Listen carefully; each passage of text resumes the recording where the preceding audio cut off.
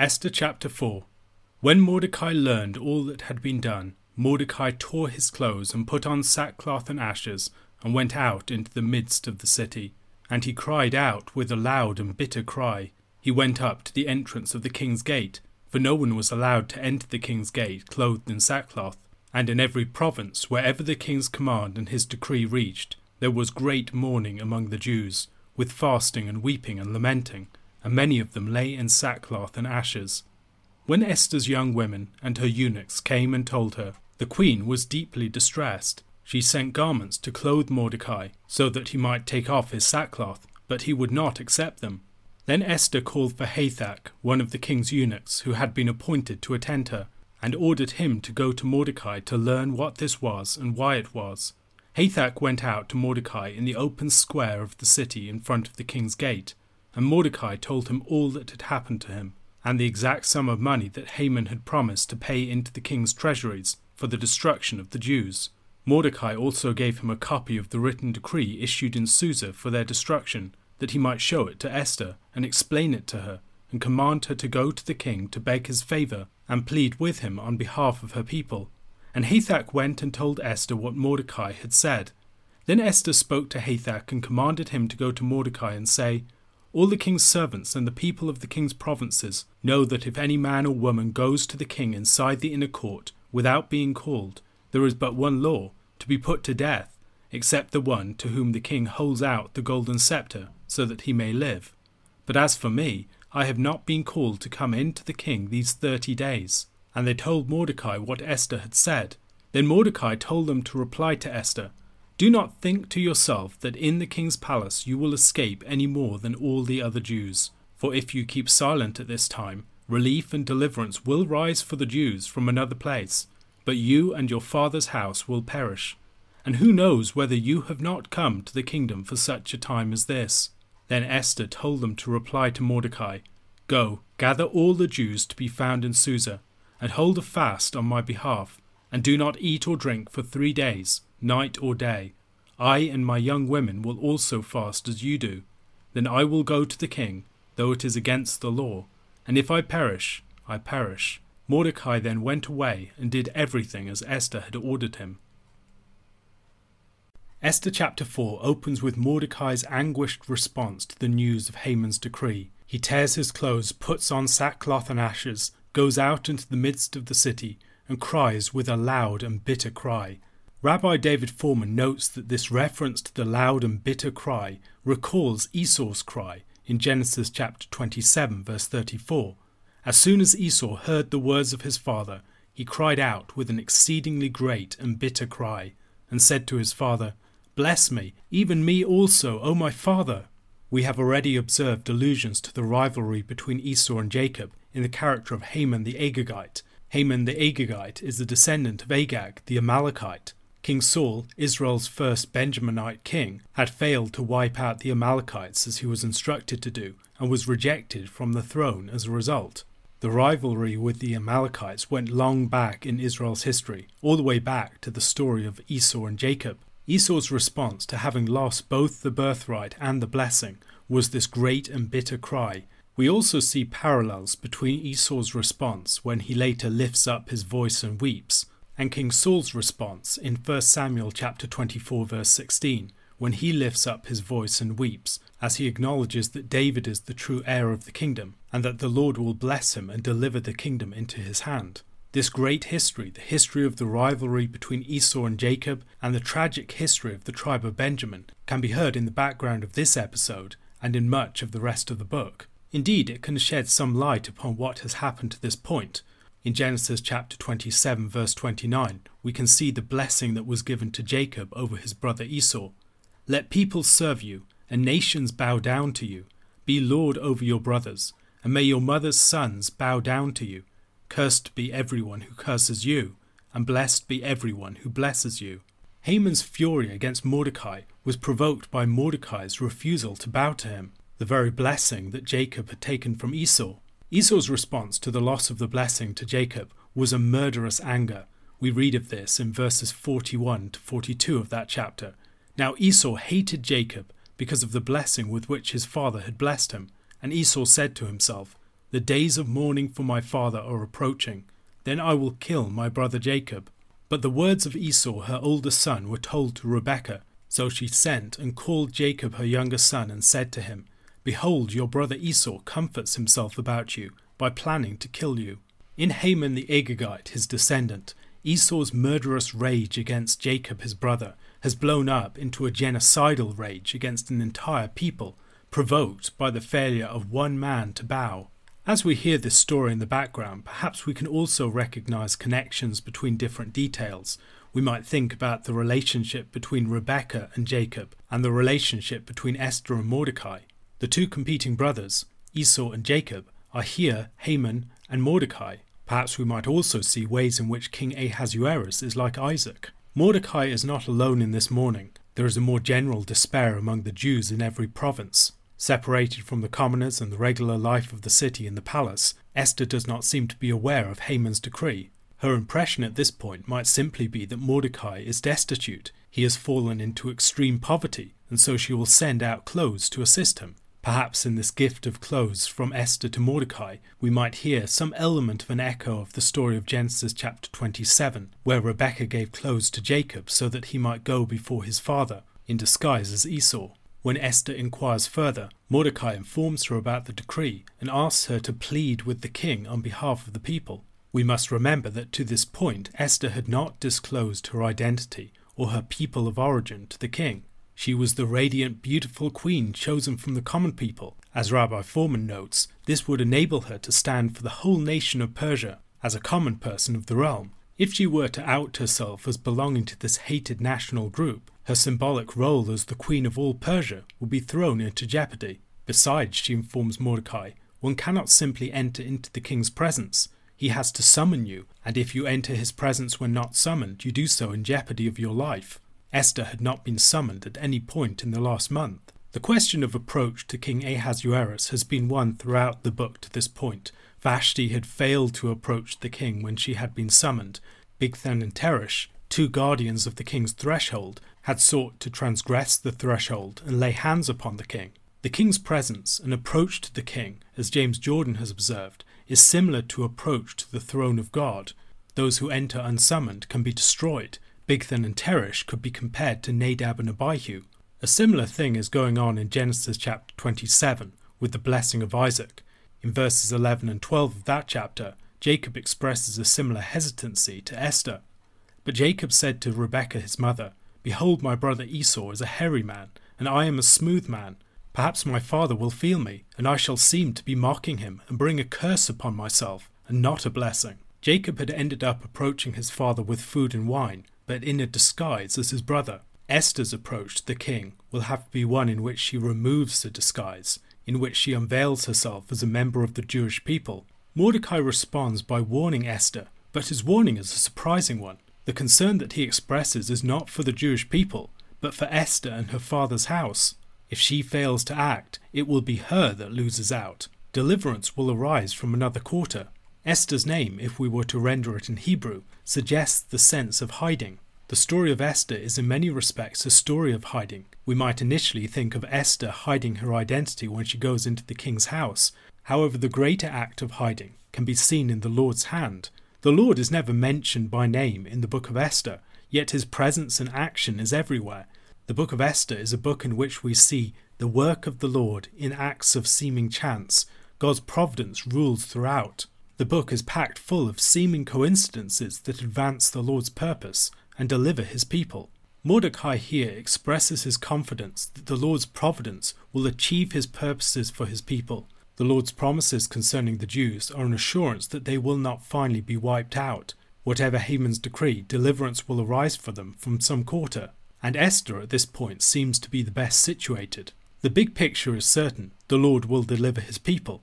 How Esther and her family will stand relative to this is what is really in the balance at this point. If she fails to act, she will bring disaster upon herself and her kindred, but the Jews will be saved. Mordecai invites her to look at her situation differently.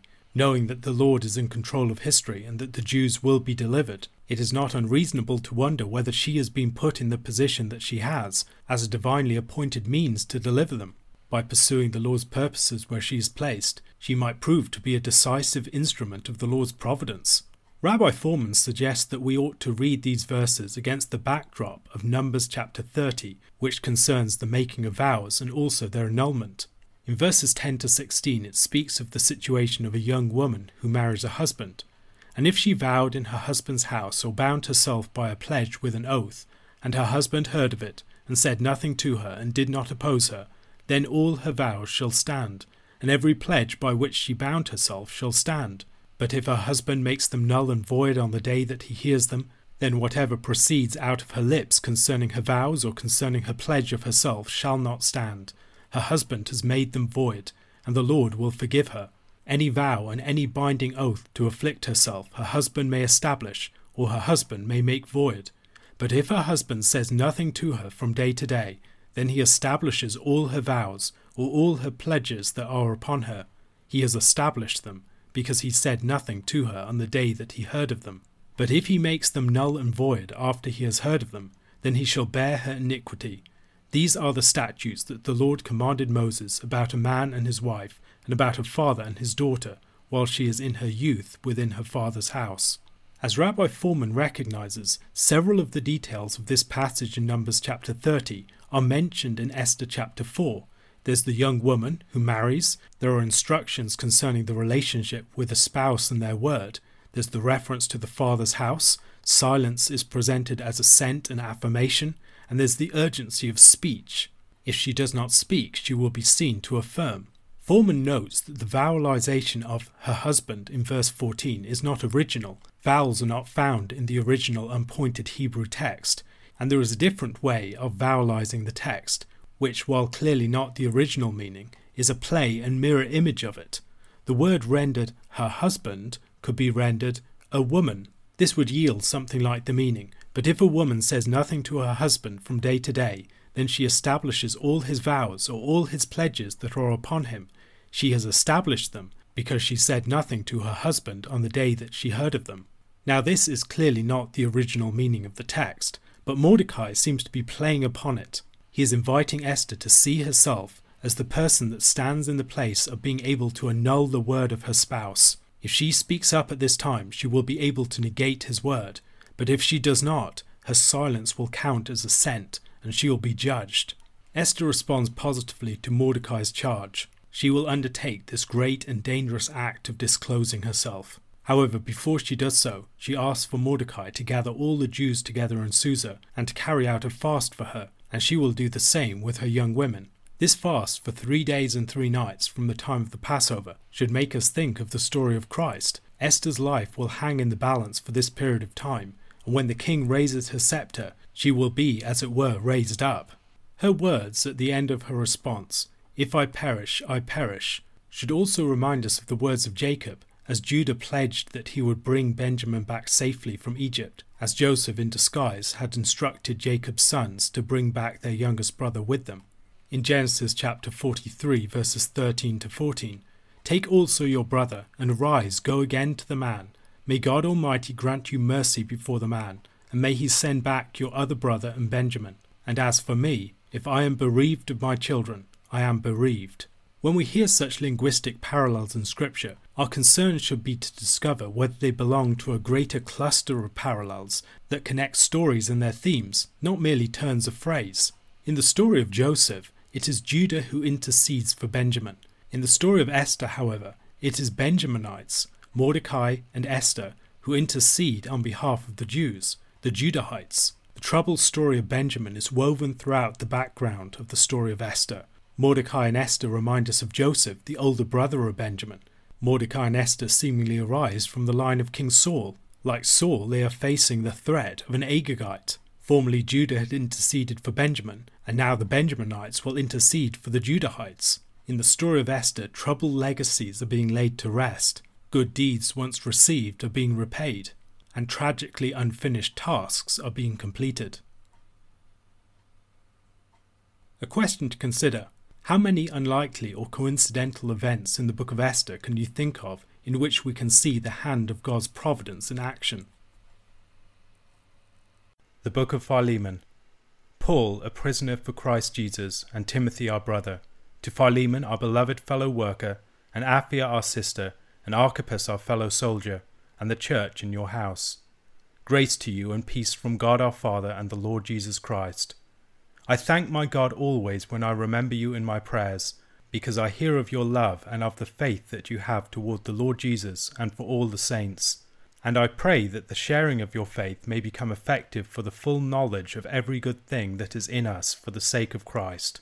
For I have derived much joy and comfort from your love, my brother, because the hearts of the saints have been refreshed through you.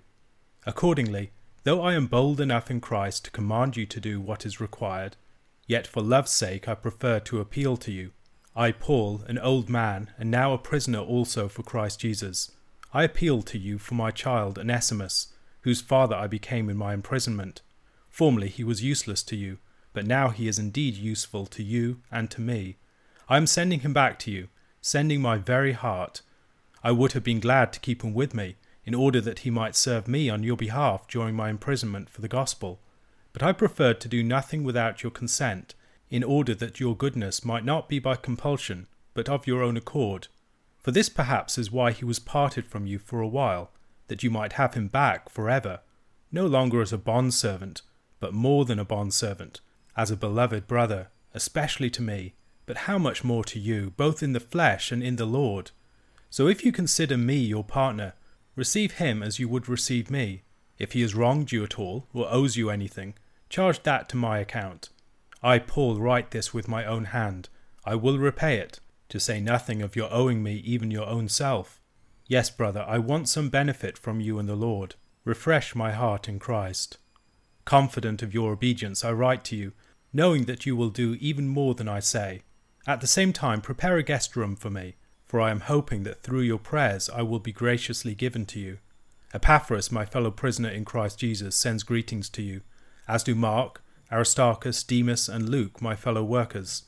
The grace of the Lord Jesus Christ be with your spirit. Philemon is the shortest of Paul's epistles, and after 3rd and 2nd John, the shortest book in the New Testament. Although other theories exist, it was most likely sent to Philemon in Colossae, at the same time as the epistle to the Colossians was sent there by the hand of Tychicus. It is written concerning a runaway slave named Onesimus. Some in the later tradition have identified Onesimus with the bishop of Ephesus, who was martyred in the reign of Domitian, possibly in the first half of the 90s AD. Slaves were a feature of the ancient world. When we think of slavery, we tend to think of the race-based chattel slavery of the American antebellum South, which was fundamentally founded upon man-stealing. Slavery in the ancient world was also a vast and brutal institution. Much of Rome's economy depended heavily upon slavery, and hundreds of thousands of slaves were captured in wars in Europe and elsewhere. Others had been kidnapped by pirates. Some slaves had been rescued from exposure as infants. A few sold themselves into slavery to improve their conditions. Some have estimated that over 30% of Roman society were slaves. It is important that we recognize the greater complexities of the institution. In many less developed societies, slavery could not easily be wished away. If a person was indebted or displaced, the choice might be between being a slave or suffering in extreme hunger and want. Manumission, while an improvement in legal status, would probably not have been a step up in material conditions for many, but would have reduced them to destitution and the terrible indignities and cruelties of poverty in Roman society. The conditions enjoyed by slaves could vary widely. Harsh and inhumane treatment of slaves was very common. However, in some cases, slaves of wealthy and high-status masters could enjoy influence and even wealth of their own. Masters provided the food, clothing, and shelter that their slaves required. Other slaves could be valued and honoured members of the households that they served. Slaves could be found doing all sorts of jobs in society, with many levels of expertise. Epictetus, who lived around the same time as Onesimus, became a great Stoic philosopher, for instance. In Galatians chapter 4, Paul compares the condition of the child in his minority to the state of a slave. The comparison could also work in the other direction. The slave was under the direct and practically absolute authority of another party over their actions, bodies, and lives. They could be corporally punished by their masters. Their position was one of great vulnerability. A very great many were used for sexual purposes and abused in this and other ways. However, slaves could often enjoy much greater material security and provision than freedmen, who, without a master to provide for their essential needs, were at greater risk of extreme poverty. In neither the Old nor the New Testament is slavery rejected as illegitimate in principle.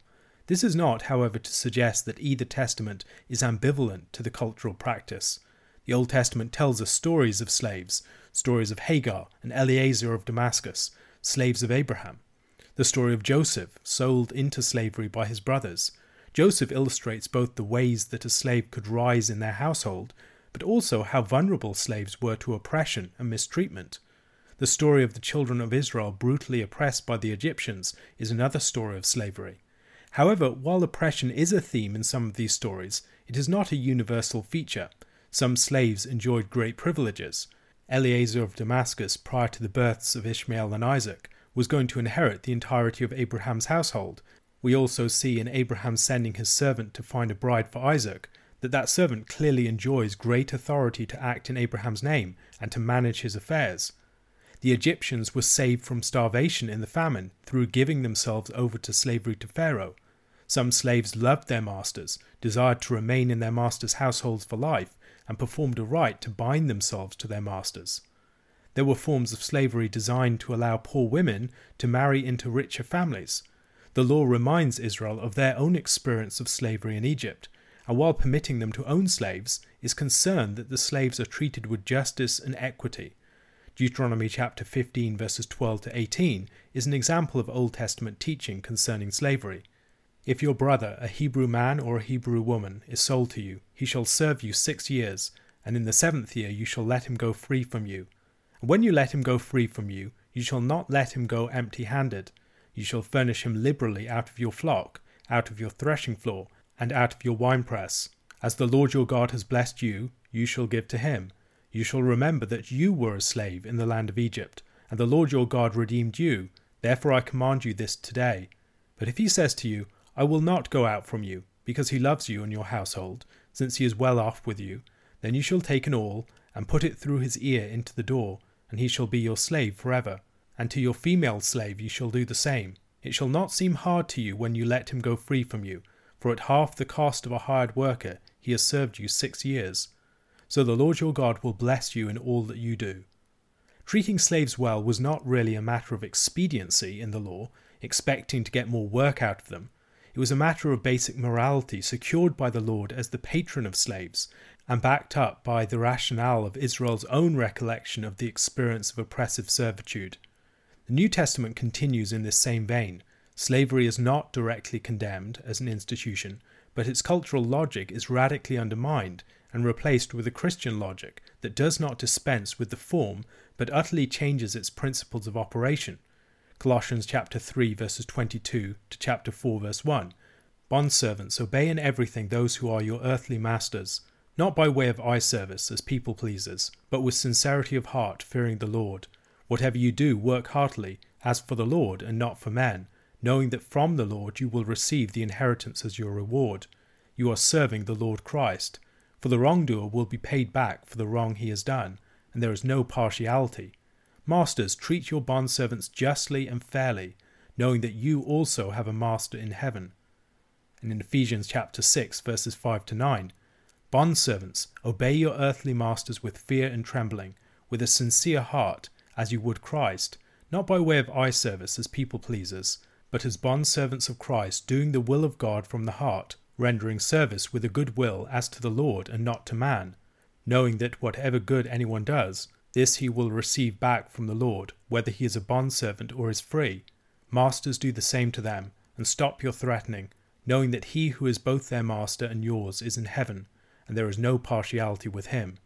In Paul's teaching then, servants were encouraged either to act toward their earthly masters as those living out of a more fundamental state of servanthood to a gracious, loving and good master, or to think of themselves as sons in relationship to Christ, acting obediently toward their earthly masters for his sake. Masters were to see themselves as slaves of a higher master, having this in common with their servants and being accountable for their treatment of them. God is impartial, and unlike Roman courts, will not favour the unjust master over his abused servant. God is the patron and the protector of the weak. Even more importantly, Christ himself came in the form of a servant, and the pattern of Christian ethics is set by a master who willingly assumed the path of service. The New Testament is not an egalitarian document. It assumes and sometimes justifies a hierarchical order in society, with rulers, parents, husbands and masters occupying places over others, places which are not delegitimized. Perhaps more challenging to us, nowhere does the scripture suggest that a person's soul is in jeopardy by virtue of possessing a slave. This is not because the scriptures are hesitant in calling out sin. However, nor is the scripture simply a book legitimating and supporting the status quo. Slavery, while not delegitimized, is neither idealized nor meekly tolerated. The scripture frequently speaks into the institution to transform its operations on the basis of God's concern for the slave and the human kinship of the master and the slave, a kinship to which the scripture constantly alerts us. This transformation is not undertaken for the purpose of rehabilitating the institution, though, as if slavery just needed a bit more spit and polish. Rather, throughout the scripture, the movement is towards release from slavery and into the independence, maturity, and providence that slavery stifles, and for whose lack it could often substitute. While our society may commit itself to equality in principle, it often struggles in practice, as people clearly are not equal in their talents, abilities, capacities, their economic standing, their social and family backgrounds, the authority that they enjoy, and any number of other criteria. While we talk about equality of opportunity or equality of outcome, for instance, we can try to realize equality in ways that set us up for constant frustration, as while there are areas where fairness must clearly be displayed, the natural differences between people will constantly produce diverging outcomes, and any attempt to level these outcomes will tend unfairly to stifle people in the expression of their gifts. Indeed, many of these attempts at equality can produce harsher situations, such as where the supposed justice of meritocracy leads to the justification of the much greater wealth or status of some being perceived as a natural right that they enjoy, when formerly it might have been attributed to the grace of God or unmerited fortune. Such equality of opportunity may serve only to underline our great natural differences.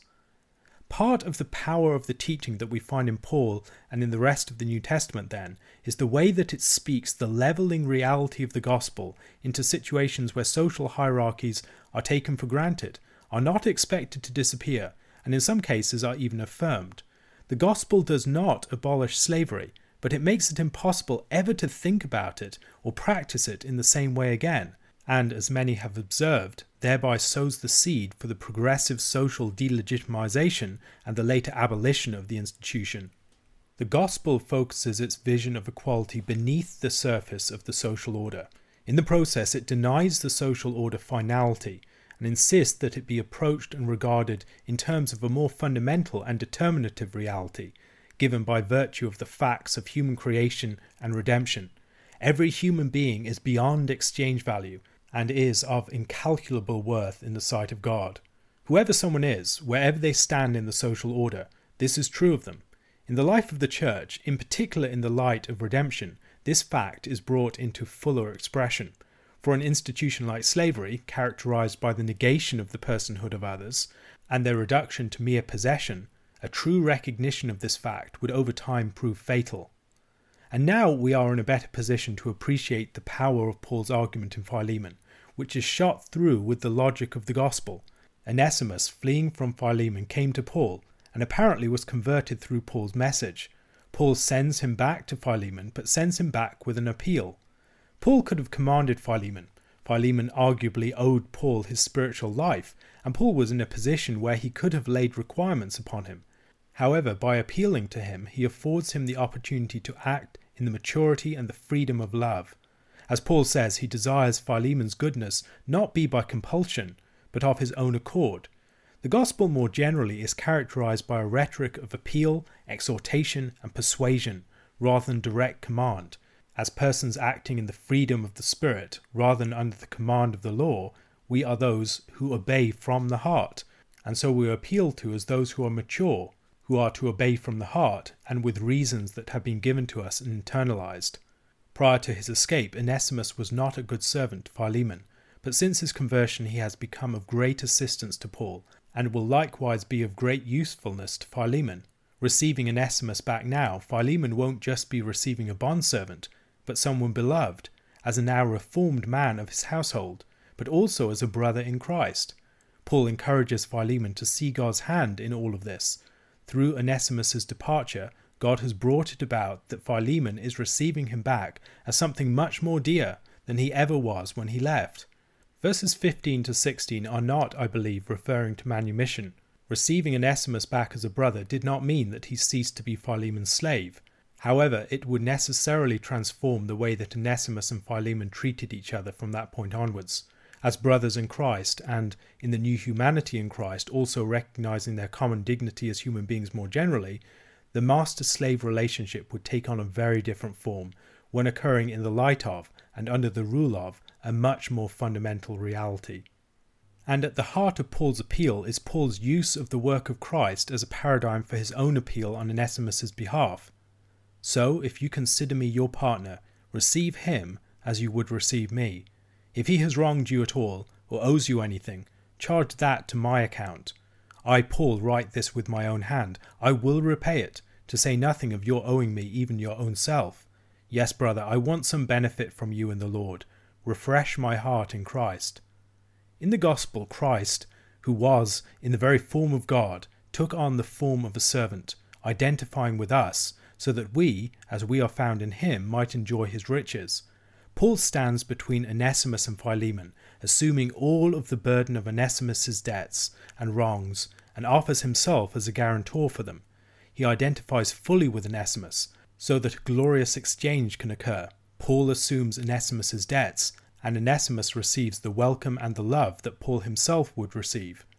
All of this rests upon the fellowship that we have in Christ, in which Christ has identified with us so that we can enjoy his riches.